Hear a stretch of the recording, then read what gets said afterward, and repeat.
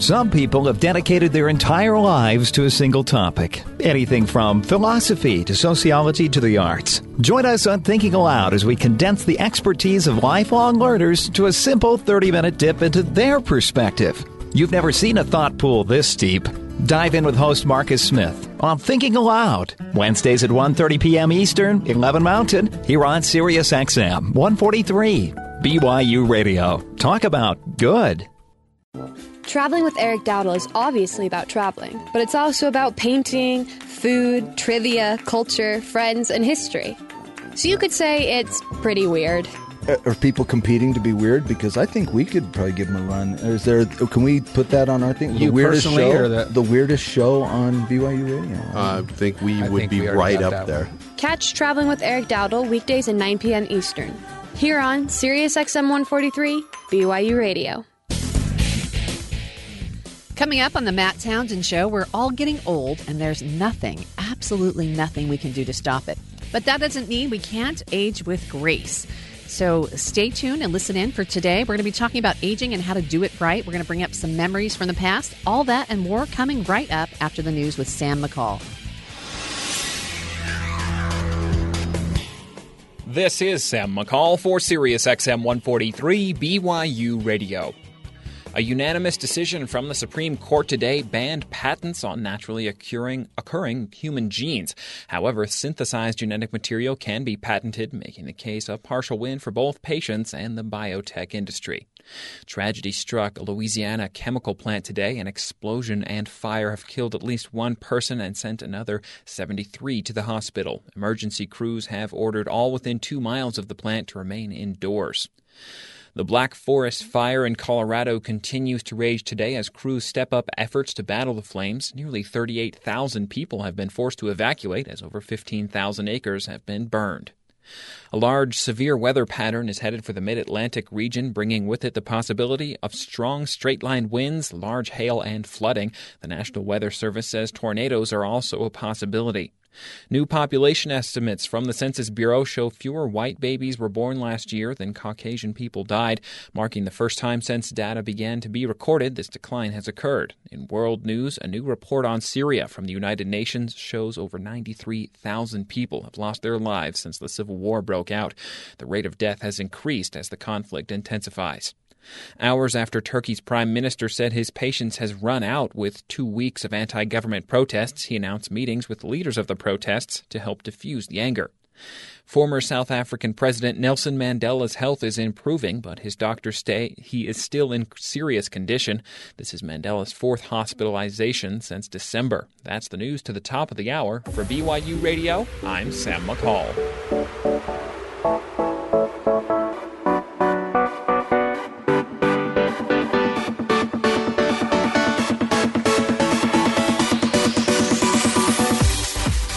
Welcome to the Matt Townsend Show. I'm Kim Power-Stilson, filling in for Matt Townsend while he's away on vacation. Actually, this is our last, Matt fill-in day for me. And we're talking about aging. How lucky is that? Something I try to avoid talking about. We're talking about it today on the Matt Townsend Show. But we're going to bring up some old technologies, some things that you may not remember. And we'll have that at the end of the show. So you'll want to stay tuned during the entire time. All right. Well, welcome to the Matt Townsend team. We have Aaron, Ben, Bryce, and Merritt. It's the last day to be with you guys. It's so fun. You guys are amazing on the radio. We try. Even though you're young. So I guess this is like the setup. Some younger than others. Yeah. Yes, thank you for saying it that way. This is like the setup. This is the trap and rule number 3 that Bryce has about I'm trapped. Here's a show about aging with everyone who's a lot younger than I am. How does that feel? Awesome. Well, we were just talking before the show that Merritt's a little bit younger than me and Bryce, and we were born before the Berlin Wall came down. She was born afterwards, so that's a little strange. Yeah, that is strange. That's strange, right? That's like Russia has been a democratic country in her entire life. Well, pseudo-democratic country. I don't want to get into geopolitics, but how does that feel? I mean, you don't know either way if it feels any differently. But I have no clue how it would feel. I've been on the cusp of sort of the Cold War, and so I've kind of noticed that Russia and the communists, they kind of occupy.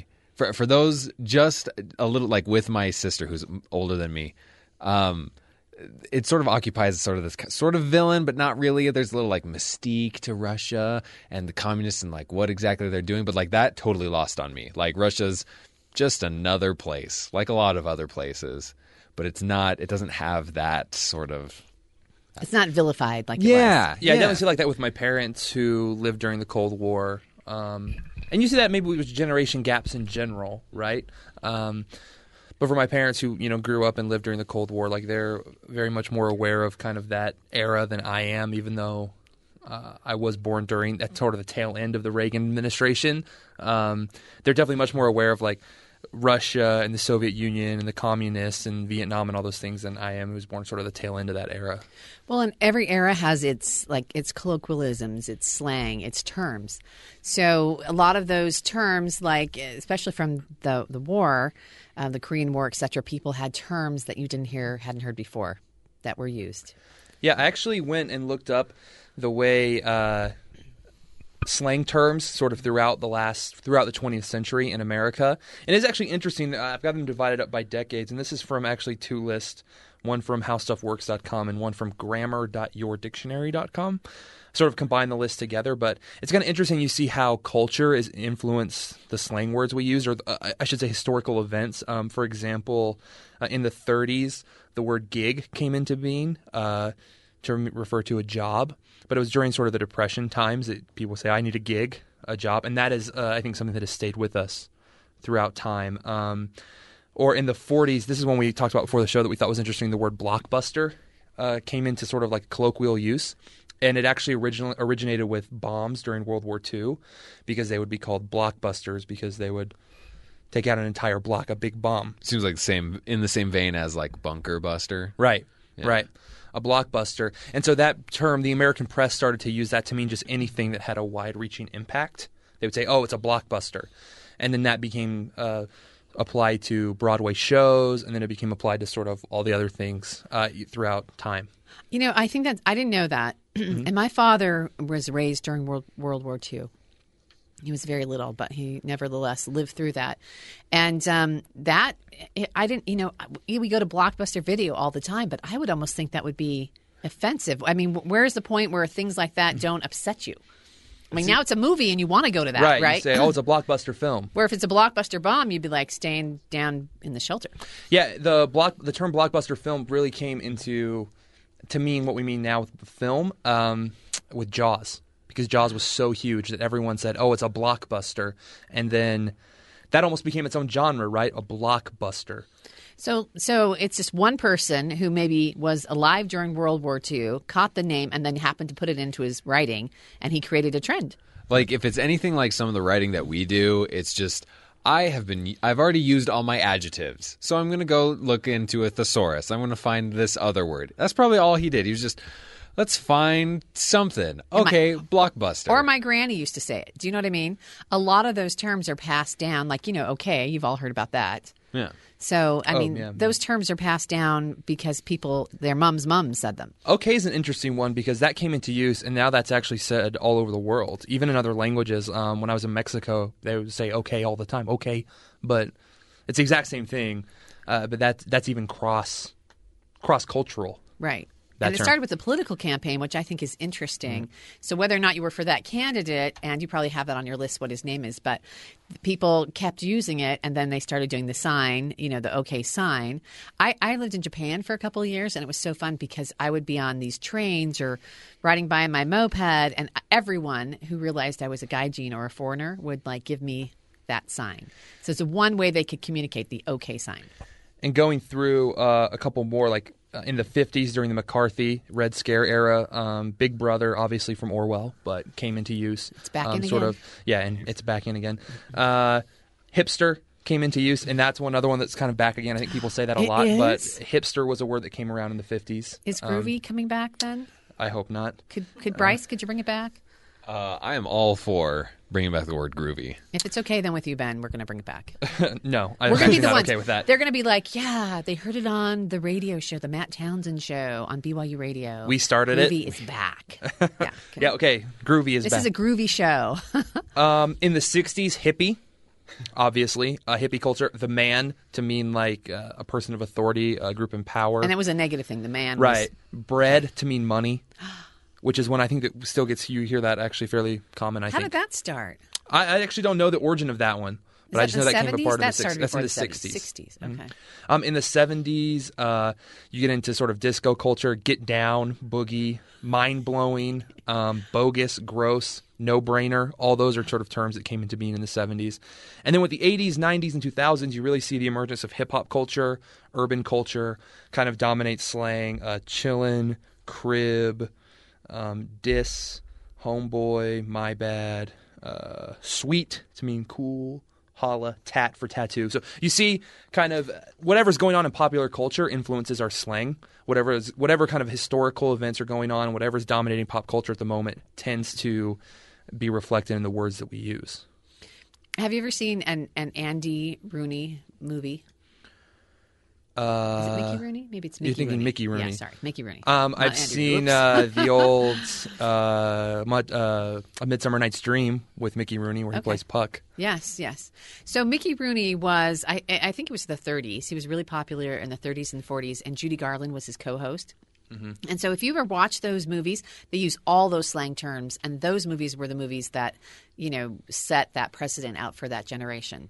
Like even some of the terms you hear now that you think are hip hop terms or what, you said the new pop culture terms come from.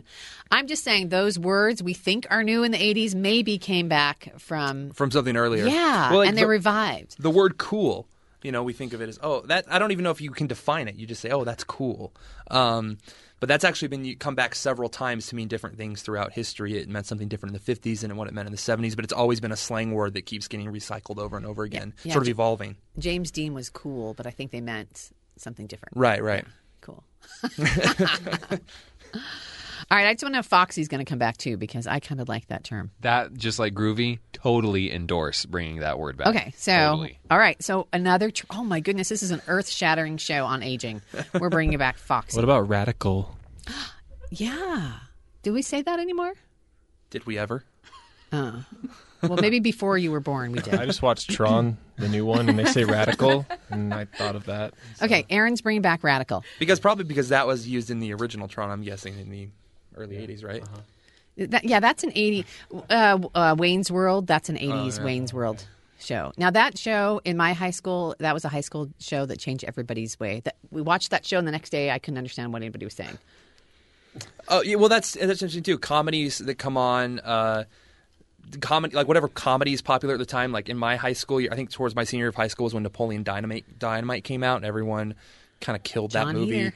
Yeah, worked it into our slang and sort of colloquial things we said. And isn't it interesting that he's not exactly like iconic? The character he played wasn't, the character that you think everyone would want to be. He's not Han Solo or something. Yeah. There you go. That's well said. We're having our own little dialogue here. We get it, right? Yeah, that's right.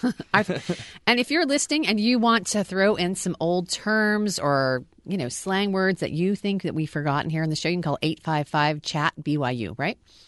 And that's 855-242-8298. Okay, so what about, are we going to talk about tech or does that come later in the show? Well, the interesting thing is that tech influences our terms as well. Like, for example, when at the start of film, when they first started using film, they would have to, in order to edit it, they would take the actual film reels, they would pull them out and then have to actually cut them and then sew them back together. In order with to a razor, they would literally have to cut literally cut them. And fit them on those prong things. Yeah, and then cut them back together. And then there was a machine called a moviola that would sew them back together for you. And it was like this huge deal because it would sew it. But now we do that all digitally, but we still call it a cut, even though we're not technically cutting it anymore. We're just pulling some of the data out. Well, like to deal with the audio files that we put together, we still split and we still what's another cut. one? I mean, we still say cut. We still cut. We mix down, which we're not really like. It's no, we're not. We're just really compiling. When we files. say mix down, the computer mixes it for us. We don't actually, mix down. Right.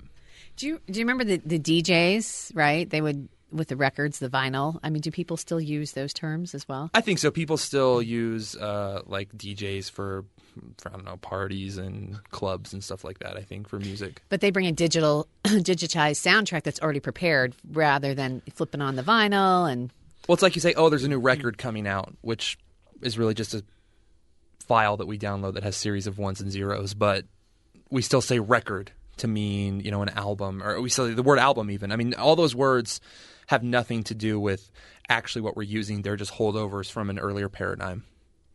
So, and you say, well, we say movie, and that's really old. The movie came with, they used to show slides in theaters. People would see the slides, but the photos were such a big deal. When they started moving, I looked this up last night, they call it's the movie.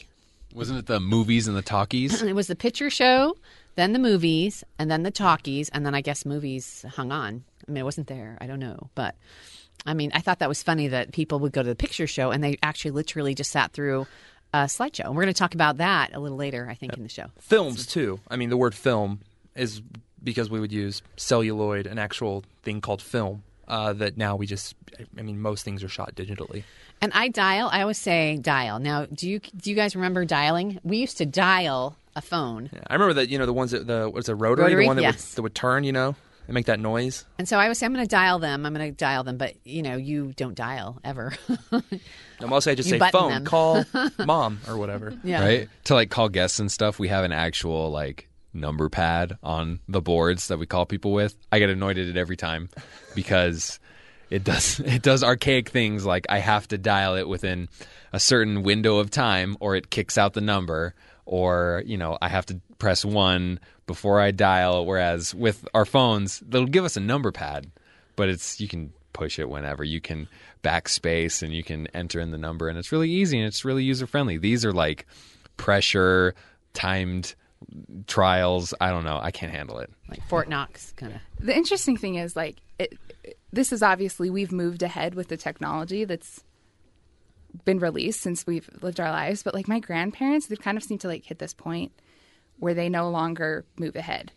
And it's really funny. Like my grandmother has an iPhone, which is just amusing all of the time. And I show her some really neat things on there that, you know, like a calendar and, you know, cool stuff like that. But she's kind of hit this point where she still thinks of it as a phone.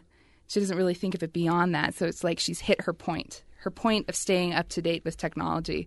And I just wonder, like, do we all reach that point someday? It seems like people do with clothes a lot. And hairstyles. Yeah. Well, people who are perpetually stuck in the 80s always amuse me, but... Like, I'm looking at my phone right now, and you see the phone, you know, the icon on my touchscreen phone to open the actual telephone application is a picture of, like, a handset phone. You know, which actually has no correlation to the thing I'm holding in my hand, which is basically just a black, you know, brick with a screen on the front. And you see the email icon is like an actual envelope. I mean, again, it has no... And who ever uses envelopes or pencils? Well, yeah, maybe. No one. No, I mean, I don't even know when the last time I bought envelopes was. I don't even know the last time I sent a letter was. So I have to tell you, my son, we were watching an old show, and he saw the person on the show pick up the receiver of the telephone. And he's like, Mom, how did they know which part to put to where? Like, he didn't know. You know, like, he thought it was a... well, they're kind of identical. Yeah. Yeah. That's actually not an unrealistic... I mean, that's a good question. And I thought, there were no arrows. You just... I mean, because then I told him that the old days you put your phone up to the hearing piece or mouthpiece, and then you brought this little piece up to your ear, and he was just like, "Well, that sounds easier. Why would they go to that?" The other thing. So, you know, maybe some of the technology advances or stages don't always make the most perfect sense either. So, all right. So, we are going to be talking about those kind of things and aging and more on the Matt Townsend Show today. We also have a great guest who's going to talk to us, Susan Krause Whitborn, who's going to talk to us about aging. We'll be right back with more of the Matt Townsend Show after this. So, you think you're pretty good at trick shots and billiards? We might have you beat on a cosmic scale. This is Innovation Now, bringing you stories of revolutionary ideas, emerging technologies, and the people behind the concepts that shape the future. June of 2012 is the last chance this century to observe Venus passing in front of our sun. The transit of Venus is what allowed early astronomers to measure the distances between our planets and to discover Venus had an atmosphere. NASA plans to use the Hubble Space Telescope to watch the transit, but without pointing it anywhere near Venus or the Sun. That much sunlight would fry the delicate sensors of the Hubble. That's where our trick shot comes in. Hubble will observe and try to detect the changes in light colors reflected off a spot on Earth's moon during the transit. As the sun's light filters through Venus's atmosphere, Hubble can read that tiny color change and tell us things about Venus's atmosphere. The experiment is practice for finding planets around other stars, light years away. Slight flickers in other stars are caused by alien planets transiting across them, just like Venus. That means light from distant stars could hold clues to what kind of atmospheres those far-off worlds might have, and if they could support life. For Innovation Now, this is Buddy Rubino. Innovation Now is produced by the National Institute of Aerospace through collaboration with NASA and is distributed by WHRV. Visit us online at innovationnow.us. Did you leave BYU without a degree? We'd had a few years where farming had been very difficult. My wife and I had decided that, we were at an end with our farming career. That decision to sell the farm was really a turning point in my life. In church, there was a poster from the Bachelor of General Studies program, and we decided to enroll. I see that it has blessed me and the life of our family. Go online to bgs.byu.edu to see if you qualify to finish at home what you started at BYU, Bachelor of General Studies.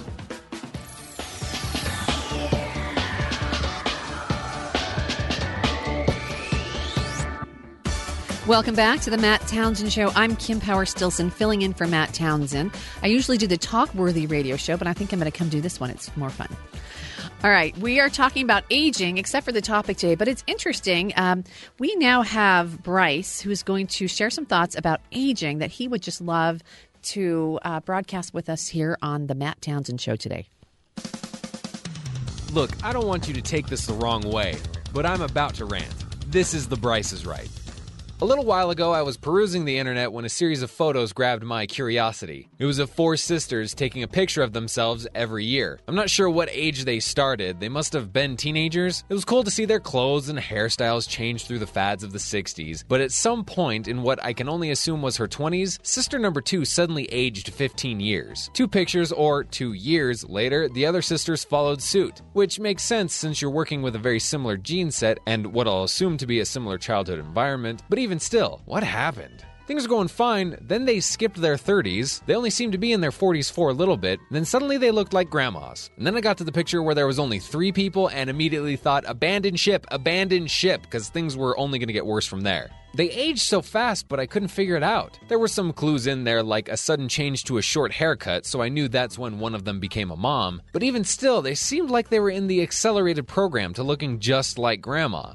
Now let's contrast this with another series of photos I found a few weeks later, where 4 dudes took pictures of themselves in the same pose over the course of 40 years. The scientist in me knew this was a good comparison to work with. This time we had 4 dissimilar gene sets, different childhood environments, but the same arrangement and pose. We didn't have things like smiles adding wrinkles to change the data. So when these guys started out, no one was particularly good looking. Everyone was normal, if not a little goofy looking as a 17-year-old dude. But year after year, I noticed a trend. That there wasn't a trend. They looked just about the same from year to year. If you jumped from decade to decade, you could see a difference, but they seemed to only get better looking. None of them stayed in good shape. They clearly didn't take care of their skin. They dressed well, but in their 40s it became obvious that they gave up on any sense of fashion. They just let their hair go gray or start receding, or both. Even the guy in the group who looked the goofiest in the beginning seemed to magically grow into his face at some point in his 50s, and the results were impressive. Yeah, the double standard was emerging. Everyone gets older and everything degrades. That's entropy, and it's unavoidable. Women obey this law like good citizens of the universe, yet males are defiant. Thankfully, the universe has not yet decided to correct this imbalance. The jury is still out on the women of the world, but with guys it gets even stranger. It's hard to figure out who is going to be the good-looking one. With girls you can kind of tell. Ugly ducklings happen, but not nearly as frequent as it happens with guys.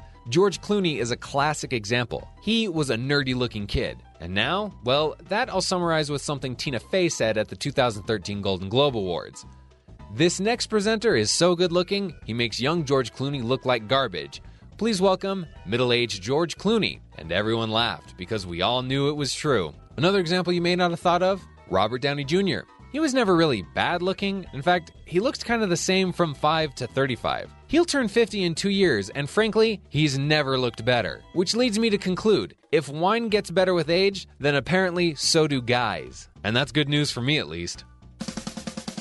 All right, I'm out. And remember, don't forget to be awesome. You know, I'm at a disadvantage now because you're right. That's so true. George Clooney. It's weird. It seems like women have their heyday, and then once they're done, it seems like guys take over.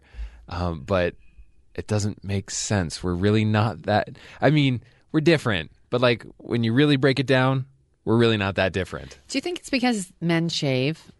Actually, a friend of mine pointed that out. That could be the case because guys are they're constantly exfoliating their face. But even still, I don't. With how many cuts and slices we make on our face, that probably negates any good that does. Well, but they look. I mean, we talked about. I mean, Sean Connery is another one. He looked good and he started to age, but then he still looked good. Yeah, he does not look as old as he is. Yeah, like Indiana Jones and the Last Crusade, Sean Connery looks way better than James Bond, Sean Connery. We actually even saw him in the 42 movie. Did you see Harrison Ford? Oh yeah, Harrison Ford. Right. And he did an excellent job. He played an almost unrecognizable role. I mean, you didn't think Harrison Ford at all, hardly. Right. But he still. I mean, he wasn't particularly attractive, but he still looked a lot better than most other 75-year-olds. Women, in the last Indiana Jones movie they did, like whatever 5 or 6 years ago. I've blocked it from my memories because it was so traumatic. Yes. But he actually wore his costume for that film was actually all the same size and all the same measurements as the one they had done 20 or 25 years before, the one with Sean Connery. Like he actually did not change at all in terms of his body. He was the exact same figure as he was in the last one. 20, 25 years separated. Wow, that's very lucky. Yeah. How many people can say that? Well, I mean, but if you have those resources to help you out. Personal trainer. Yeah. True. Well, it's like Margaret Thatcher, who was the Prime Minister of England. She said that her doctors knew before she did that she had a symptom because they took such good care of her that anything came up, they took care of it. Whereas I'm not going to worry about that. But I better go in. I'm going to let this just sit around for a year and then I'll go to a doctor and fix it. Lo and behold, it's a real problem by that time. I mean, so that your rant was about appearances, right? But I mean, how about physically? Is it same? Do you think? I mean, I don't know. You looked at their picture, so I looked at the picture. Physically, yeah, I don't know. I mean face, but I mean, did you see a big change, like hunched shoulders or? Oh, the guys got fat really fast. There is some justice. Yay. We get old faster, but you guys get fat faster. Right? It seemed like the guys started when they were 17. It seems like for about 10 years, they all did really, really well. And then something happened. All of a sudden, boom, all 4 of them were fat. And they kind of got bigger, got smaller, got bigger, got smaller over the years. And then they just kind of started getting old. And that the inflation and deflation decreased as we went on. Well, here's the good news about your Bryce rant. You will be there someday too. Someday I will not be as goofy looking, and I'm ready for it. Well, we're going to talk next after this segment about aging, and we've got actually Dr. Susan Krause Whitbourne coming on, and she's going to talk about the psychology and how we can kind of age a little more gracefully, maybe a little less goofy. We can hope. We can dream. All right, you're listening to the Matt Townsend Show. I'm Kim Power-Stilson filling in while Matt's out of town. We'll be right back with more.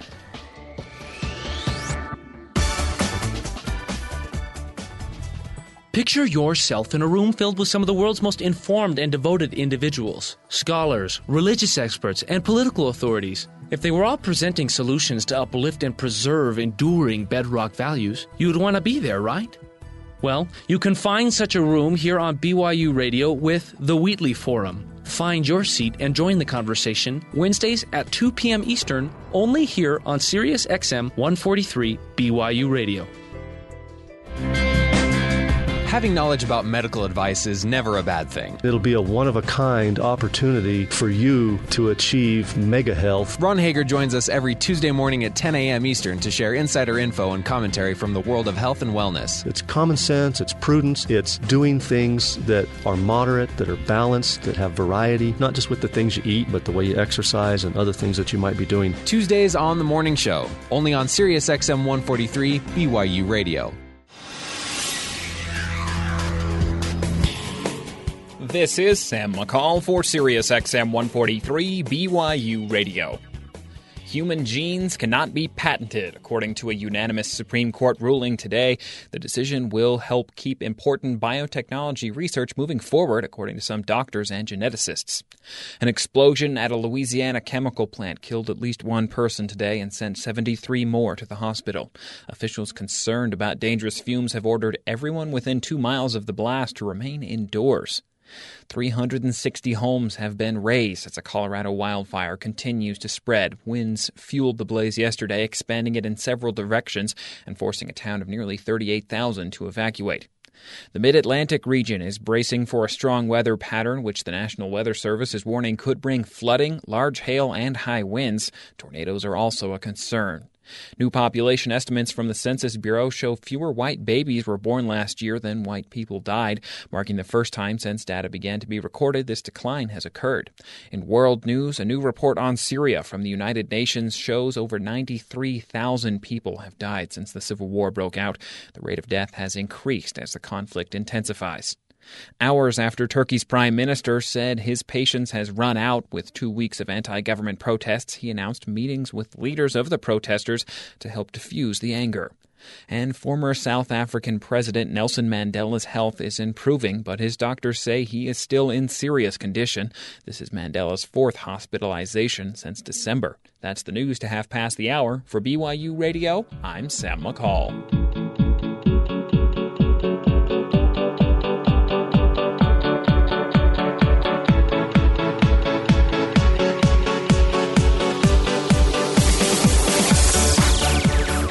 Welcome back to the Matt Townsend Show right here on BYU Radio. I'm host Kim Power-Stilson and filling in for Matt while he's on vacation.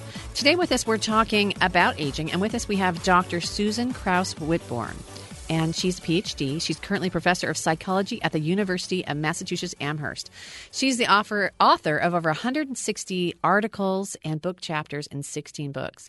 Her most recent work is The Search for Fulfillment. She writes for Huffington Post, which I'm a big fan of. She's a post-50 blogger, and she's a frequent commentator on local, national, and international media outlets, including Dateline. You've probably seen her in Money Magazine, USA Today, and Time.com.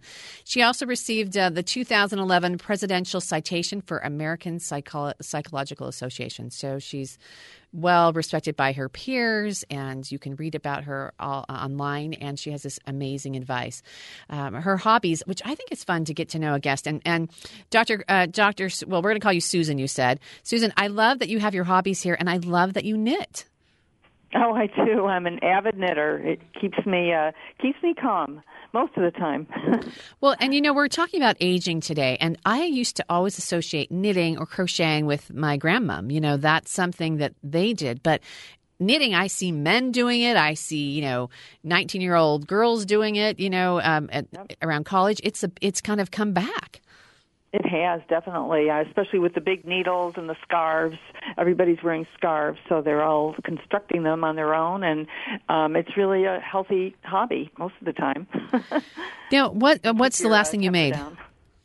Oh, I am working on an infuriating little tiny kind of sweater that is probably going to take me a while. The winter by the time I get to wear it, which is good because it's a winter sweater. But I did finish a baby blanket for my upcoming granddaughter. So that was the last thing I completed, and I'm very excited to give it to her when she arrives in September. Oh, you have one on the way. One on the way, and a little boy, also a grandson. He already got his blanket, so oh, so it's fun. Do you plan on a lot of grandkids? So you'll be doing a lot of knitting. I don't know, but it's funny that you mentioned it about grandmothers and knitting because, well, now I am a grandmother and I'm knitting, but I've knitted my whole life, and I actually learned from my grandmother. But like many of what we inherit from our families, it kind of skipped a generation, so neither of my daughters have picked up on that particular hobby/vice. Is it time consuming? I watched an interview recently where they talked about how one of these moms had said that she used to knit and now she did Sudoku. Oh. So she was on to a new hobby. I thought that was funny. That seemed like you're creating something versus, it just seemed like an odd switch to me, but solving things instead of creating, exactly. Yeah. Well, tell us about aging and debunking the myths and the stereotypes of aging. Okay, well, we just talked about grandmothers and knitting, so I think we could check that one done. But at a larger level, I mean, there are so many myths and stereotypes, and people are a lot more sensitive now than they used to be, I think, to making fun of older adults. But it's still done so commonly and almost automatically that we associate aging with loss of abilities, loss of memory, loss of physical abilities, interest in other people, kind of going off on in a shelf and just wanting to be by yourself. And we now know that those stereotypes, there never really was a basis in reality for them, like with most stereotypes, but we have a lot more data to show why they were incorrect. Well, and that makes sense. I remember my grandfather lamenting that he was 65, and just because he was turning 65, he didn't think he should have to retire when he was very strong, healthy back, had worked as a farmer. And he said, I don't know why I turned 65, and now everyone says I'm an old man. Yeah, it becomes self-perpetuating and reinforcing. So, like a self-fulfilling prophecy. If you think that you're going to be old because of a certain age, you even start to feel that way, and you might even very subtly start to change just because of that recognition. Satchel Paige said, "How old would you be if you didn't know how old you was?" And it certainly fits the case of your grandfather and many, many other older adults. And I feel like that's changing. And have you seen that? Have you identified that is happening? That instead of, with the baby boomer generation, perhaps, that people are not taking that. They're not just accepting it, rather like my grandfather did. I think that's true. I think especially people who have had more education and are in better health, and those two are definitely related. People with more education are in better health. But I think as a society, we are a lot more sensitive to what we should or should not be doing to our health that can help slow down the aging process. There's so many stories everywhere about amazing people. There was a 100-year-old woman who, I think she went bungee jumping. I saw that on the news the other night. And every single one of these episodes is just really driving home this idea that as you get older, you don't have to be limited in your abilities. But yeah, I mean, I think that with the baby boomers, there was a lot of changes that came about with this generation. And, 50's the new 30 and 30's the new, 10. So I don't know where that goes. But people are really paying a lot more attention to their health and to getting exercise, mental and physical.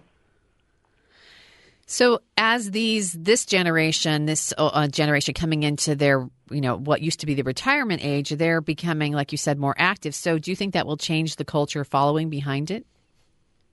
I think it will. There's always going to be the older generation gets made fun of by the younger generation. We know how that goes. And that's one of the great things about being a grandparent. Now you've got the grandchildren making fun of their parents. A little payback time. Yeah. But I do think that that things are shifting, and each new trendsetter is really changing people's minds a little bit. One of the things I write about, I have a blog for Huffington Post, as you mentioned, very kindly mentioned, but I also have one in Psychology Today, and I spend a lot of time on there going through studies that talk about different kinds of exercise and really practical tips that people can use. So it isn't just the research, it's also what you can do to take this advice. There was one about playing video games, which is something I'm actually doing research on, and showing how that can keep your mind sharp. And then there's lots about exercise and exercise in the brain, and personality as well, and just ways that you can have a more positive mindset. Okay, I'm going to roll you back to playing video games. So explain. This is exciting. I mean, we're not talking Pac-Man. Are we talking full-fledged, interactive 3D video games that our kids play? Well, that's a very good question, because some researchers think those are the only kind of games that can improve attention, Kim. And a lot of those studies have been done on adolescents. And it is surprising that these games actually help teenagers focus better. Now, their relation to violence has also been complained about, but there's very little data to support that. But with older adults, what they tried to do was take those same action-oriented first-person shooter games and give them to older adults to take home and practice, and then they would measure their abilities and see if they improved. The trouble was the older adults didn't want to play those games. So it wasn't, the Nintendo set would just be sitting there, and they'd come back to the lab the following week and say, well, I didn't really feel like playing that. So I kind of got, one of my blogs actually was about video games and cognitive abilities in older adults. So I did a little investigating, and I wrote up a little story about it. And then I was approached by PopCap, who makes Bejeweled, and they helped me do a survey to find out who's playing video games, who's playing the kind of casual video games, the fun, pretty ones with little gems that explode. And we found tons and tons of older adults play these games, like thousands of them. And just in my survey, we found a huge preponderance of retired people playing these games. And they would say, I feel sharper.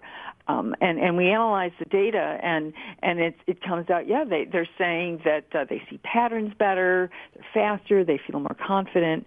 So all of this is really good, and that's what they say, and we're also trying to measure these changes in the lab. So you don't have to feel guilty about your guilty pleasure. It actually can be extremely beneficial to your cognitive abilities and your social relationships too. I was giving a talk about this last week, and to some caregivers and people who work in nursing homes, and they said, all my clients tell me this is how they connect with their grandchildren, and with complete strangers. They have these huge groups playing these games. So it's all good. You don't have to feel bad about it, and you can actually really benefit a tremendous amount.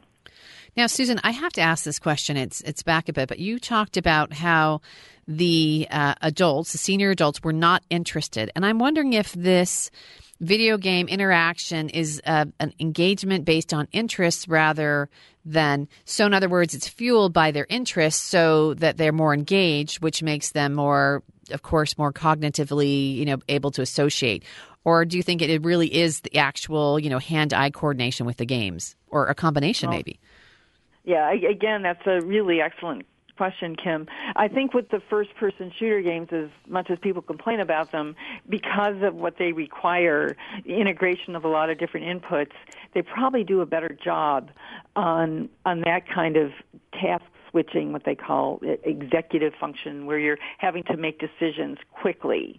But with the other games, the tile match games, where you've got little patterns that you have to make, it still improves reaction time. I mean, people get better on those games the more they play them, and we're trying to show that they improve on a measure of driving perception as well. I mean, that's going to be the real proof in the pudding, is do you get transferred to real-life tasks?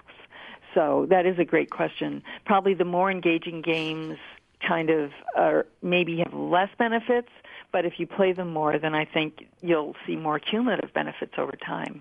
You know, and for those listening, right, because our demographic of listeners would probably really like to hear this. I know that we bought a Wii, and there were games that I played on the Wii that I was surprised that I was not as agile as I'm not in retirement age, right? And I was surprised I wasn't as agile. But as I played them, I became more so. Right. But it was my competitiveness. Like, no one was around. No one was playing with me. But I just wanted to make my times or my scores better. And does that make a difference? Competition, competitiveness? Well, we did ask people how much they liked competition, and this was just, again, people telling us what they liked. And, they definitely liked the competitive aspect of it, even competing against strangers. But everybody has, I think, a different kind of motivation. Some people like the voice.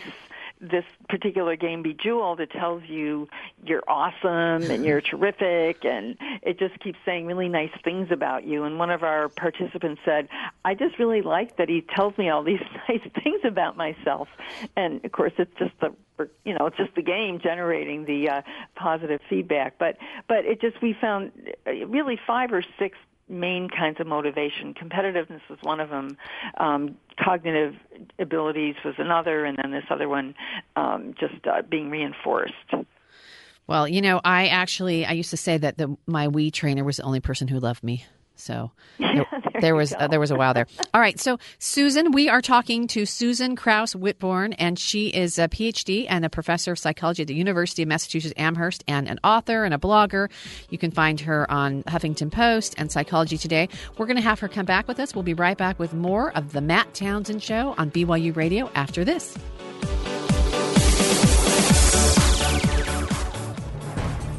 Building a smart city that senses and responds to traffic, weather, and more.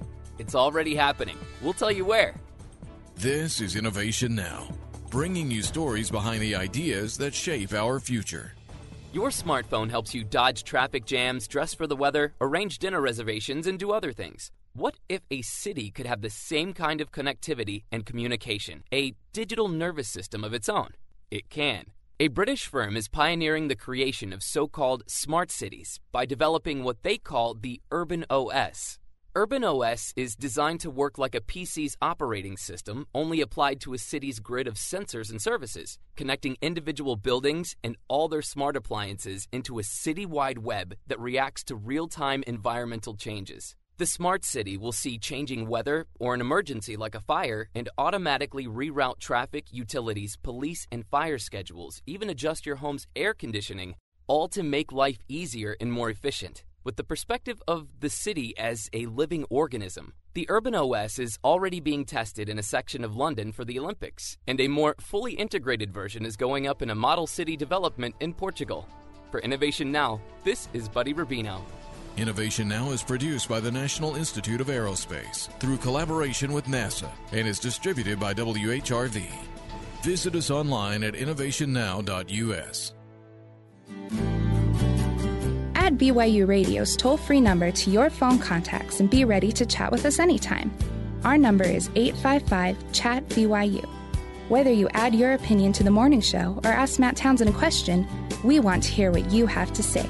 Again, our number is 855-CHAT-BYU. That's 855-242-8298. Call us.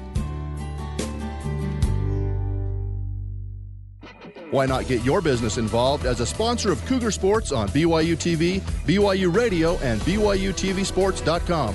For details, call 801-422-1448 or email corporate support at byu.edu.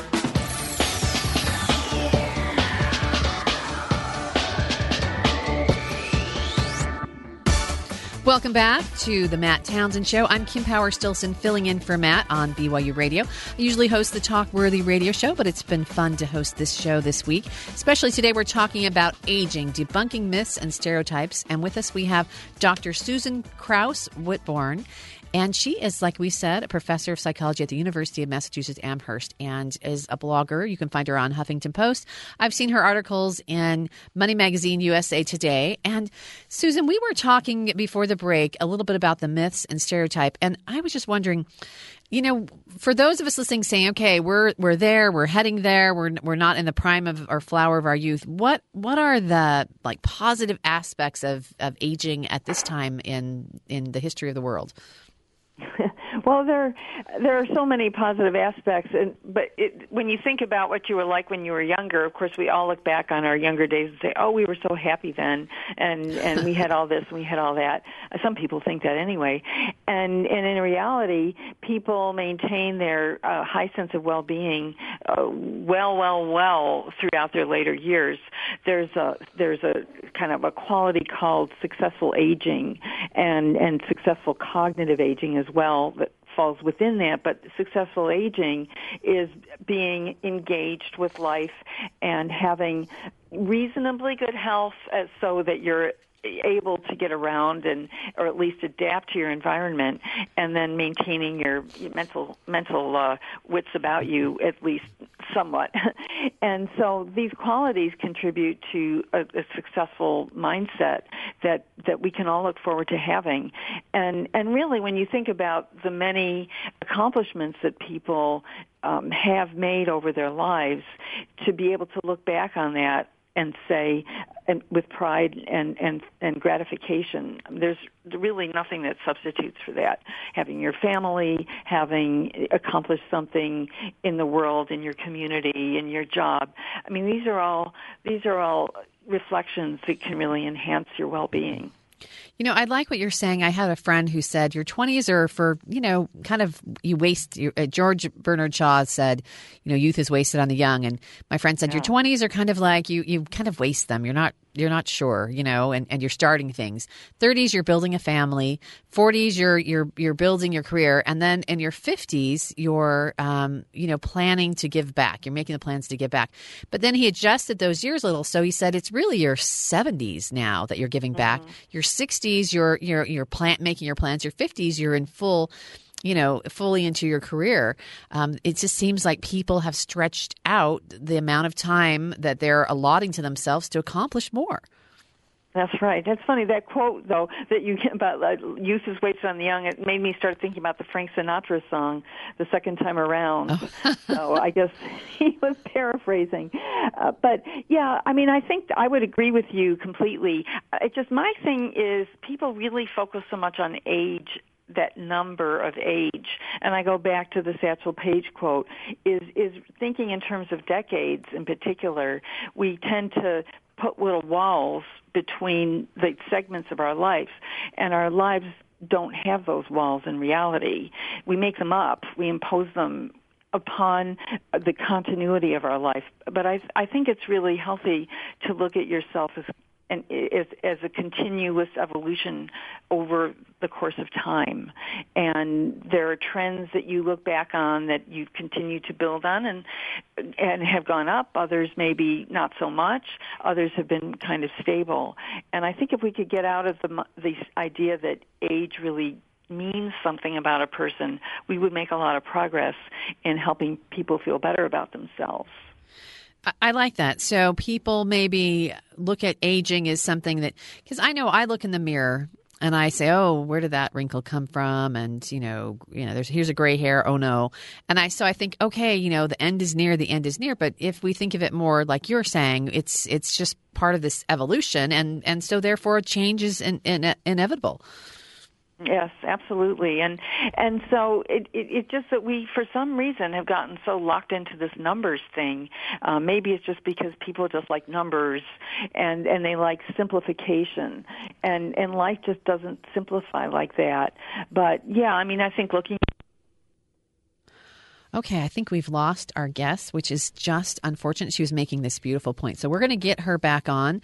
Again, we were talking to Susan Kraus Whitbourne, and she's a doctor, professor of psychology at the University of Massachusetts. And we're just going to go to a brief break, and we'll be back when we get her on. Thanks for listening to the Matt Townsend Show on BYU Radio.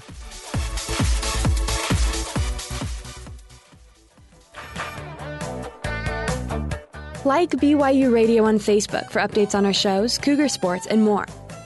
Once you're there, you can connect with our hosts, producers, and other BYU Radio listeners. Plus, if you have any requests, suggestions, or questions, just ask us on our Facebook page. We love to hear from you. So like BYU Radio on Facebook.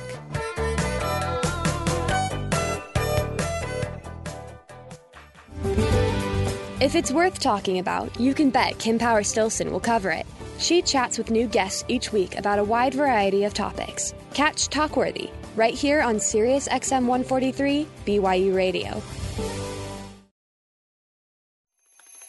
It's time to talk, and Kim Power-Stilson knows just what to talk about. 10 mind, body, spirit steps to fight fatigue and feel your best. Or maybe what it's like to be demolition derby drivers. You could even learn what is it really like in prison and how do you survive. Kim seeks out only the most interesting people to chat with. So join us Mondays, Wednesdays, and Fridays at 3 p.m. Eastern for her show, Talkworthy, right here on Sirius XM 143, BYU Radio.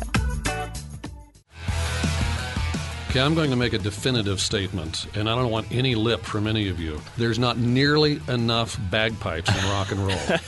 Rock and roll with Through the Garage Door on Sirius XM 143 BYU Radio.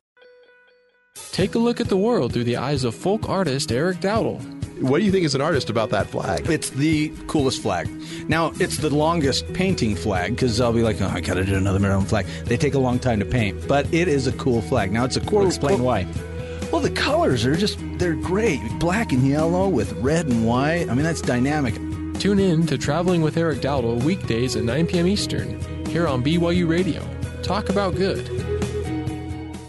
Wonderful places. We have a specific spot that I had something happen there, or an epiphany that I want to bring up as a topic of discussion. Oh, no. Okay. Your epiphanies scare me to death. Traveling with Eric Dowdle on Sirius XM 143 BYU Radio.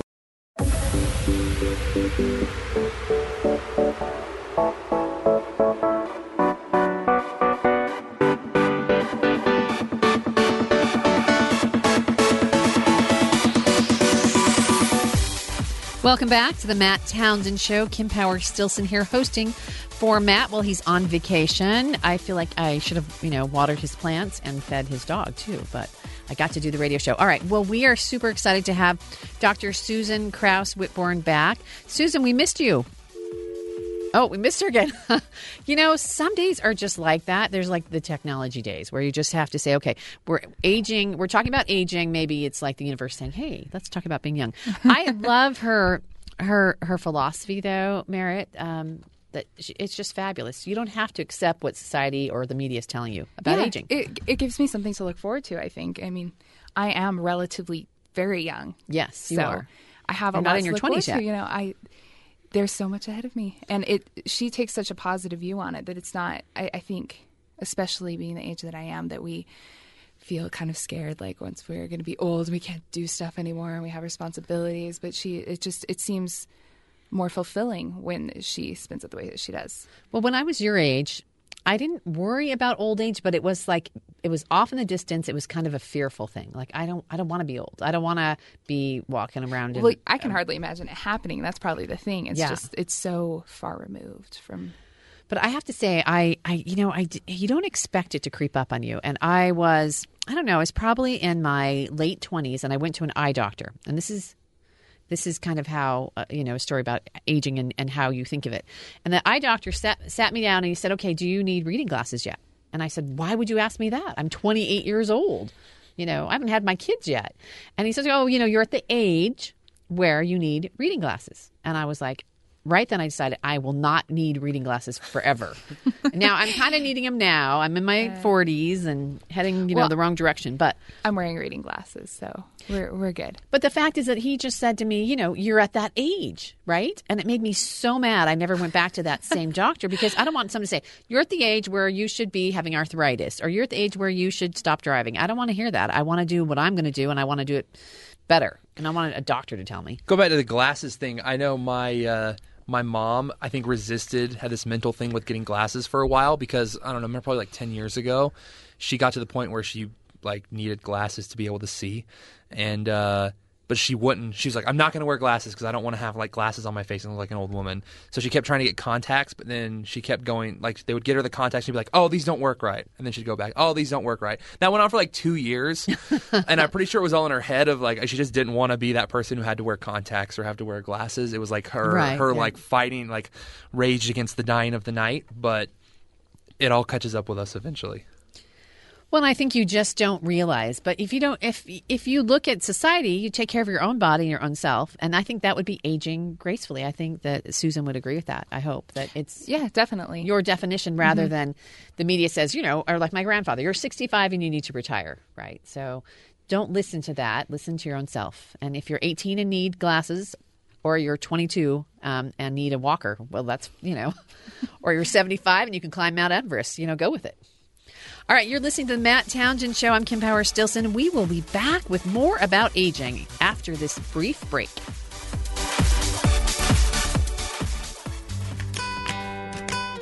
Take a lesson on parenting from world-traveling family coaches Richard and Linda Iyer.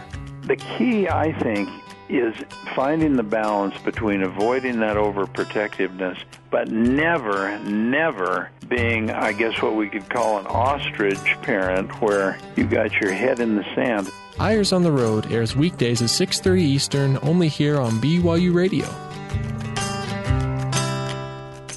KBYU-FM, HD2 Provo.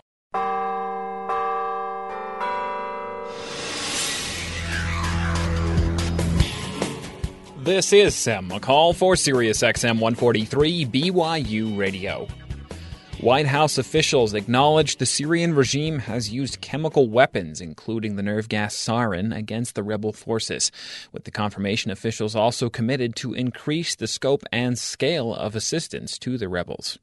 Human genes cannot be patented, according to a unanimous Supreme Court ruling today. The decision will keep important biotechnology research moving forward, according to some doctors and geneticists.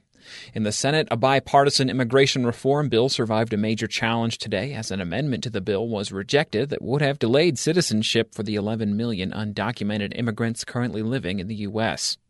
An explosion at a Louisiana chemical plant killed at least one person today and sent 73 more to the hospital. Officials concerned about dangerous fumes have ordered everyone within 2 miles of the blast to remain indoors.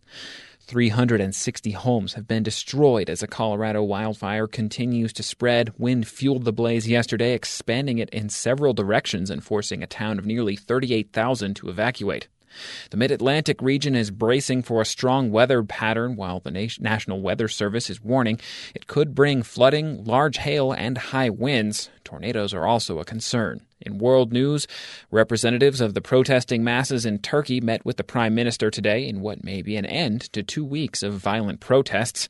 Former South African President Nelson Mandela's health is improving, but his doctors say he is still in serious condition. This is Mandela's 4th hospitalization since December. That's the news to the top of the hour. For BYU Radio, I'm Sam McCall.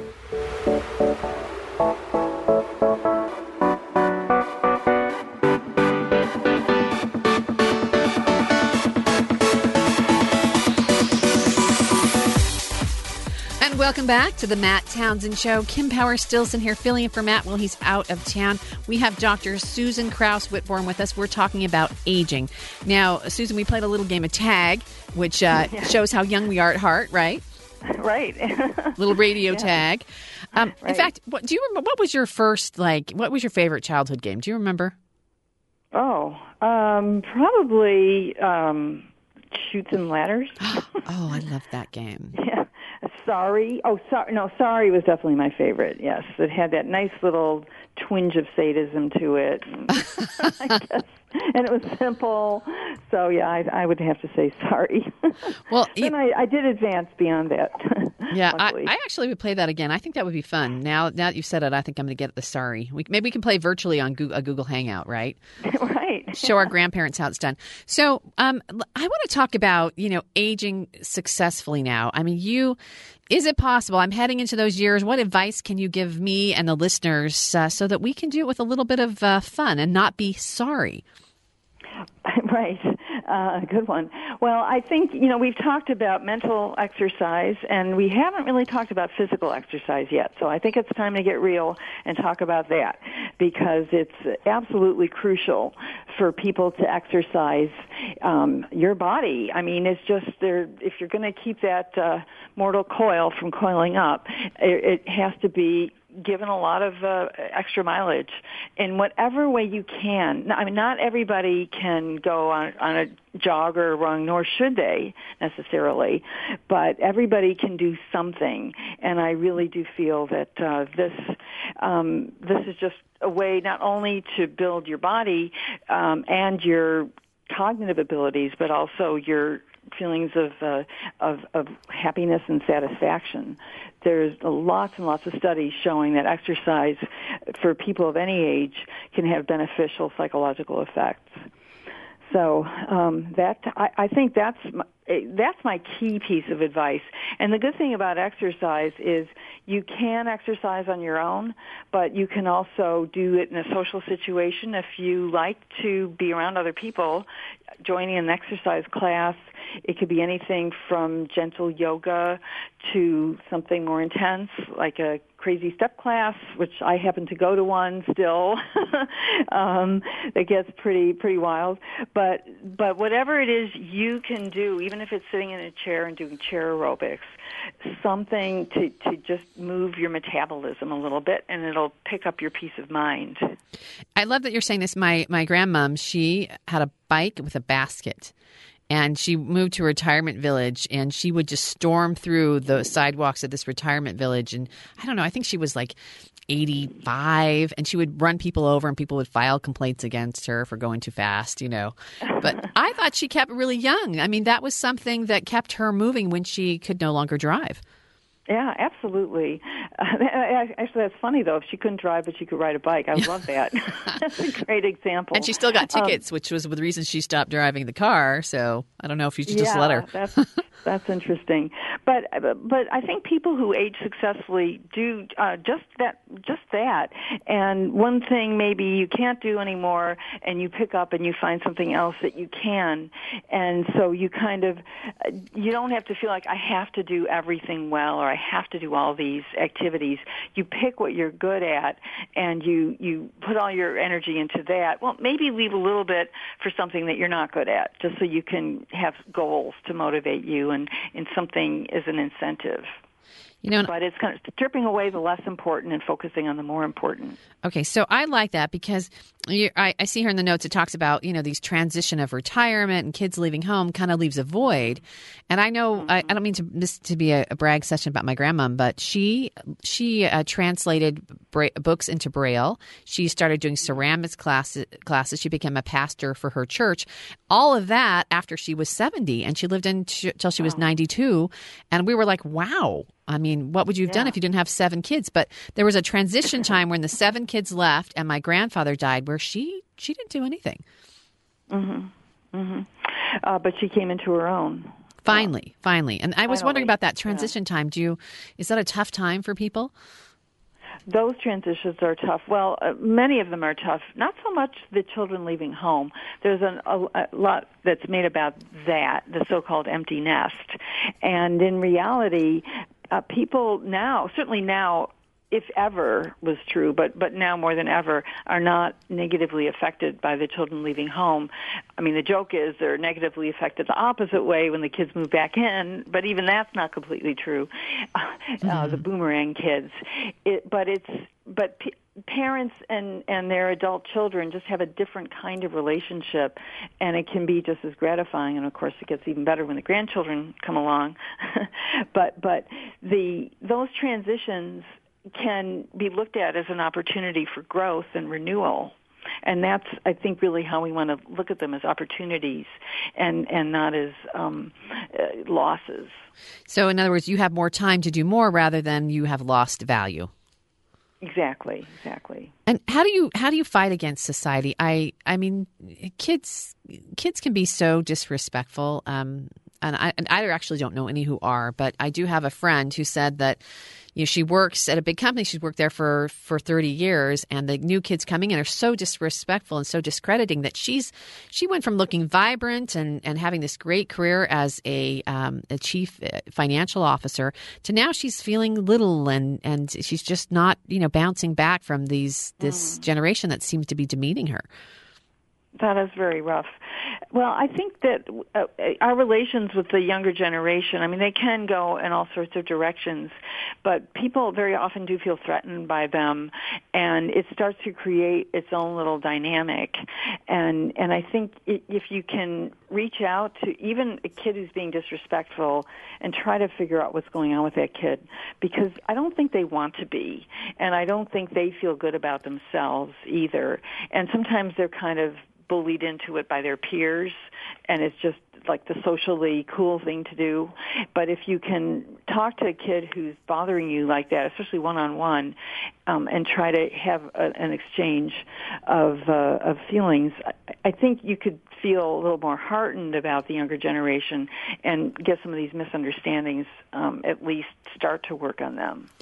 And maybe I think, too, learning, and tell me if you agree, learning to do some of the things that generation's interested in. I know I took my kids were teasing me, so I learned how to use an iPod, right? So that they would quit teasing me. Yeah, exactly. Right. Just meet them on their own territory, and they don't know quite what to do with it. But what I think a lot of them like is kind of, you've been teaching your kids all their lives, and now they get a chance to teach you something. And so it really shows how family relationships are a two or even a three-way street, and you go across the generations. Well, I love that. And what would you suggest for the younger generations listening? How would you suggest they help the older generations age more gracefully? Yeah, well, I think that be really aware of your stereotypes and really ask yourself how you feel about aging. Well, a lot of times people are just scared about aging, and that's one of the reasons we feel the way we do, where nobody likes to think about dying, and older people remind us that at some point life comes to an end. So try to understand where your feelings are coming from, and really try to put yourself in their position. Do a little time travel in your mind and see, what are you going to be like when you're older, and when you want a young person to be sympathetic to you.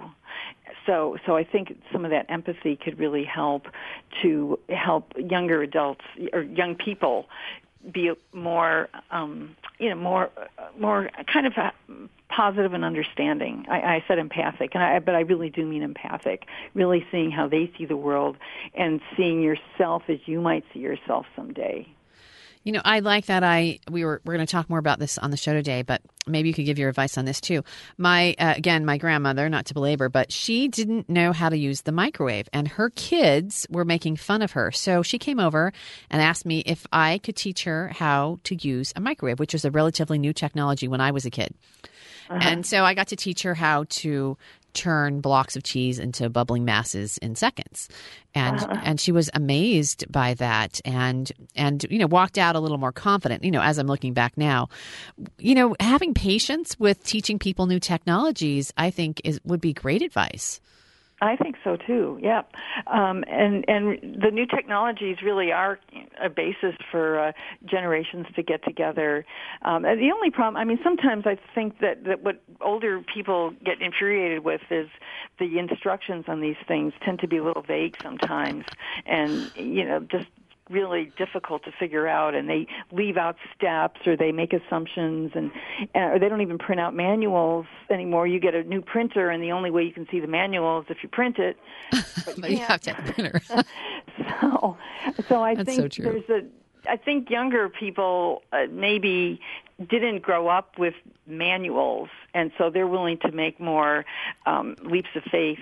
And I think people are used to manuals just say, well, I don't see the step in here. So you just have to be willing to play with it and, not blow anything up with the microwave, but make some mistakes and not worry. I think if you start to worry and doubt yourself, it's probably going to undercut your abilities to get along with the new technology or whatever it is you're trying to do.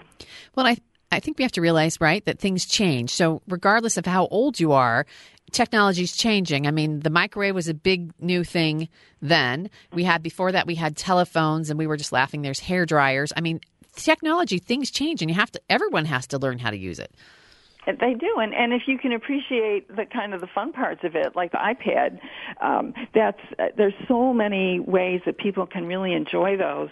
And once you break through, I think that initial kind of threshold that you have to get across of willing to sort of suspend reality a little bit and play to make something work, you can start to build on those skills and also on your self-confidence, because a lot of it is doubting yourself and fear. And you say, oh, I can do that. Okay, well, now I'll try this next thing. But don't try to do it all at once, and try to be careful not to set yourself up for failure, because that'll only just undercut your own efforts. So, Susan, I love this. Is all great advice, and I wish I'd heard you when I was younger. I might have done a better job of it. Oh, no. I hope my kids are listening also. What's your goal? What's your mission? I mean, we have about a couple minutes left. What would you like to see happen in this realm?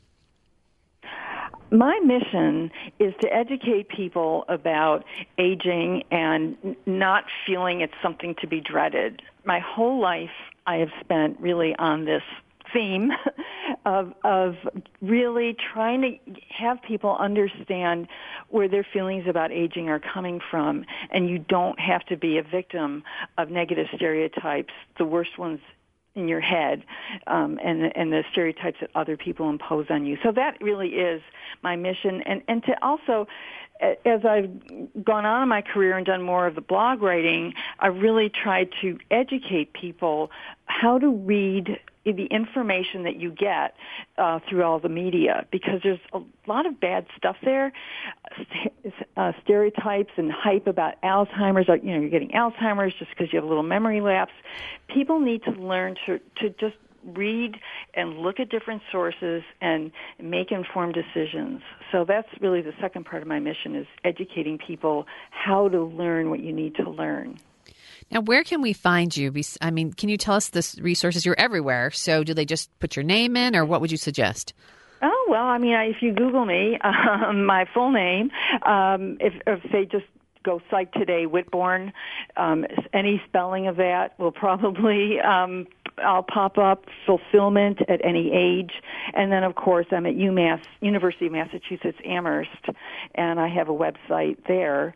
So it's, a little bit of Googling. My name is, there's another Susan Whitbourne who's a family member, but you'll be able to tell the difference, I think. She's a young up-and-coming actress in New York City, so wow. Not me. We'll look for the knitting. We'll be like, we want the lady who knits, right. Who's knitted her entire life. Her grandma taught her, and she's really nice to old people, and that's including all of us. I love the idea that, we are all aging, so really it's not old. We can't be old. We're just aging. That's right. And we are the people that we were our whole lives too. A sense of you don't change because your age changes. I mean, you said it. I look in the mirror, I'm the same person I always was. I just look different. Yeah, you are the same person you always were. Maybe better. Probably better. And that's really, I think, a great way to think about it. Don't look at those gray hairs or whatever. You don't want to look at the person behind all that, and the inside the person's what's going on behind the eyes rather than around them. I love that. What's going on behind the eyes rather than what's around them. And that is a quote from Dr. Susan Krause Whitbourne, PhD. I love that. I'm gonna write that on Facebook. I'm gonna like you on Facebook too, because I want to learn how to knit. Great. I might as well, right? I haven't done it yet, so I might as well complete the look. Maybe I'll get a bun too, and then just change all those stereotypes. We'll start that for the 40s. Well, thank you so much for being on our show. Oh, thank you, Kim. It's been really lovely talking to you. And thank you so much for all your work and your mission. And I think you've probably got some new followers to help you out here. It's been such great information. Great. Thank you so much, Kim. All right, thank you. That was Dr. Susan Krauss Whitbourne, and you can find her on Psychology Today, and her work is The Search for Fulfillment. You can also find her on Huffington Post. She is one of the Post 50 bloggers, and she's won several awards. She's from Amherst, and also you can write her about her knitting. Thank you so much for being listening to the Matt Townsend Show. We do have one more segment after this break. We'll be back with more of the Matt Townsend Show, and thanks again to Susan Krauss Whitbourne.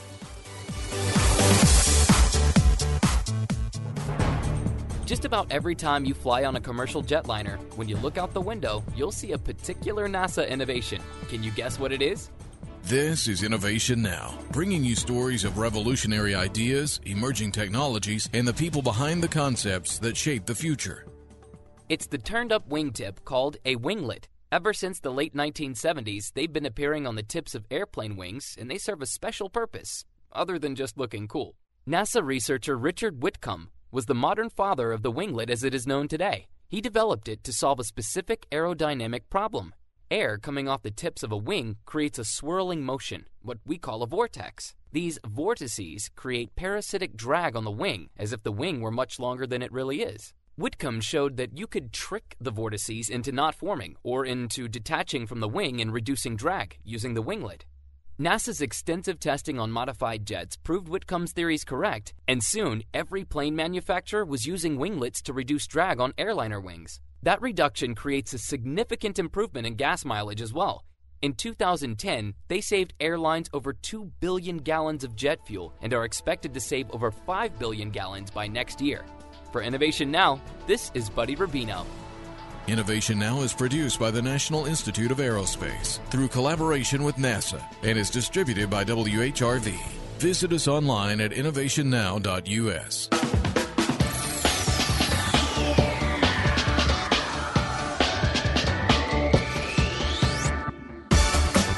Welcome back to the Matt Townsend Show. Kim Power-Stilson filling in for Matt, and we are talking about aging, and we've had Dr. Susan Krauss Whitbourne on. Amazing. Now, when's the last technology that you can remember? The last time that there was a technology that maybe the newest technology in your life, newest and oldest. I'm just curious about you guys. Do you mean like the earliest technology I can remember? What's the earliest new technology? And has that changed? I can remember when my parents first got cell phones, and they got those ones that were in the bag. Do you remember those, the bag phones? No. No, you never had those? They were like a nylon bag, and it had this big thing in it, and then there was the huge handset that you pulled out, and the numbers to dial were on the back of the handset. Oh, my goodness. I remember the car phone. Didn't the car phone come before? Yeah. The mobile phone? It was like that. It was all integrated into the thing, and it was in a bag. See, I remember having my father's car phone. He said, do not use it because it's like $2 a minute or whatever. And so I stopped and went into Nordstrom and waited in line for the payphone. And then like a couple years later, I walked into Nordstrom, pulled out my cell phone while people were waiting in line for the payphone, and I had a cell phone before most people did. And everyone was like, oh, that's so cool. You got a bunch of new friends. Yeah, I did. They're like, okay, can we give you the quarter and we can make the call? And I'm like, no, this is $1 a minute. Then it was $1 a minute. It was very expensive. It's still pretty expensive.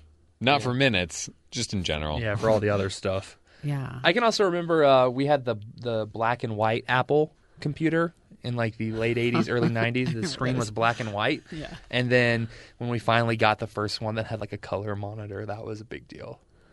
The color Apple. I remember. Yeah. My roommate was so excited. Okay, so what about even further back? We've got some technology, little pictures of some technology brought in by Dawn that people may not remember. Anybody remember the mimeograph? Ditto paper. I don't even know what that is.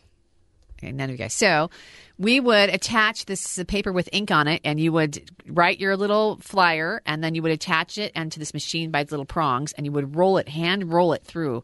So if you wanted 50 dittos, you would have to do 50, rotations. There we go. That's what I'm looking for. That was invented by Gutenberg, right? Probably one of his kids. And so then probably, do you guys remember fax machines? Were those part of? Yes. Yeah. Okay. Yeah. That was kind of a big thing, that technology-wise. I remember being blown away that I could make a call from the fax machine and put papers into it and get papers from people from all over the place. It blew my mind. What about when the internet finally got to the point where it was not on your phone line? And remember, that was the worst. If it was like, oh, there's a fax coming, so don't get on the phone, or don't get on the phone because I've got to check my email. Like DSL was a big deal. Yeah, if you got on the phone while the internet was on, it would kick you off the internet. And did you know? Which is the worst feeling. Did you know that some computers, if it was hooked up to the phone line for the internet, if someone was on the phone and you had your computer on, the phone line would come through the speakers. That's right. And so sometimes I would get on there and I would turn up the speakers really loud and listen to my sister when she was talking to people. Because clever mischief. boy. It happened just on act. Like I was like, oh, I'm going to get on the internet and I'm going to go do stuff. And then I turned and I was like, hey, wait a minute. And I just kept turning it up until she heard it. Okay, speaking of phone, we had party lines. So when I was very, very little, some neighborhoods, you had party lines. So you have to wait for your turn. So if you had like a short ring and a quick ring, it meant that the party line was for your neighbor. The call was for your neighbor versus you. If it was 2 long rings, it was for you. There's an old movie from like the 40s or 50s, and maybe someone else has seen it, that I remember watching one like afternoon. My mom was watching this old movie on TV. I think it had like Rock Hudson and maybe Grace Kelly or something like that, where they have a party. Doris Day. They have a party line, and so she'll pick up the phone and he's on the phone, and so she listens in on his conversations and vice versa, and they fall in love without ever having met.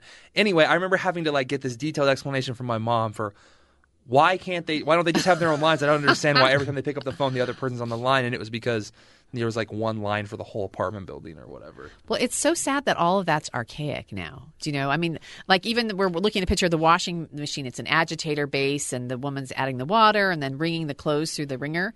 I mean, people put a lot of money into paying for those and finally getting one of those, and then boom, there's a new technology every few years that things get better. So now laundry machines are awesome, but there's some inventions, some technology that do not change. Like we were saying, like the toaster. I think like the toaster has it's hit its elegance. Like, what do they need to do with it? We perfected it. Yeah, like I've seen things where they're trying to do other stuff. Well, you get with bagel-sized toasters, but I features still, not. Like in my apartment, I have just a very basic toaster. You just put it on and you press it down and it toasts, and when you're ready, you pop it up. I mean, it is the most basic, probably $15 toaster at your local store, whatever. And my parents have one that's like really fancy, and it's like got 6 slots, and it has like timers and different levels of stuff or whatever. And it is so much worse than my toaster where I just pop stuff in and pop like all those other bells and whistles are totally unnecessary for a device like that. See, like I just wonder why phones have changed like crazy. Another one is the hairdryer, right? Yeah. I mean, there was a point where you had the big metal hoods over your dome. Head. I was scared. I remember as a kid, I was like, I'm not going in there. So I didn't. But then it was like you were going to outer space every time you used the hairdryer. Yeah. And then they had these tubes, these plastic tubes with a little cap that you plugged in that blew hot air over into the cap, which were less scary. Do you remember those? I think I do. Your it like sisters. inflated it? Yes. My brothers would chase me like they were like a snake and try to capture me with them. My mom, we broke all of those. And then now they have the regular blow dryer, which has been the same for, I don't know, like 40 years probably. Yeah. It's the same, different sizes, different prices. The hair dryer gun thing. Yeah. I mean, like you wonder why here they have all these advances in technology. Are people like, okay, we're done with that? Well, it's just you iterate until you perfect something, and at a certain point, there's nothing else you can do to make it any better. I mean, it is what it is. It's perfect fusion of form and function. But you could still drop it in the tub and get electrocuted. I think that's a major. Like my kids are always leaving it plugged in. I think they should do something about that. I don't think it's really perfected yet. That is problematic. We've hit function. Now safety. Yeah. Let's figure that part out. Were they too busy working on what? Because no one's doing the rockets anymore. What's so more what are they working important, on? Bryce? Your hair looking great or your kid's safety? Or just a little electric shock. What is worse? I don't know. You'd rather be a little shocked than have a bad hair day.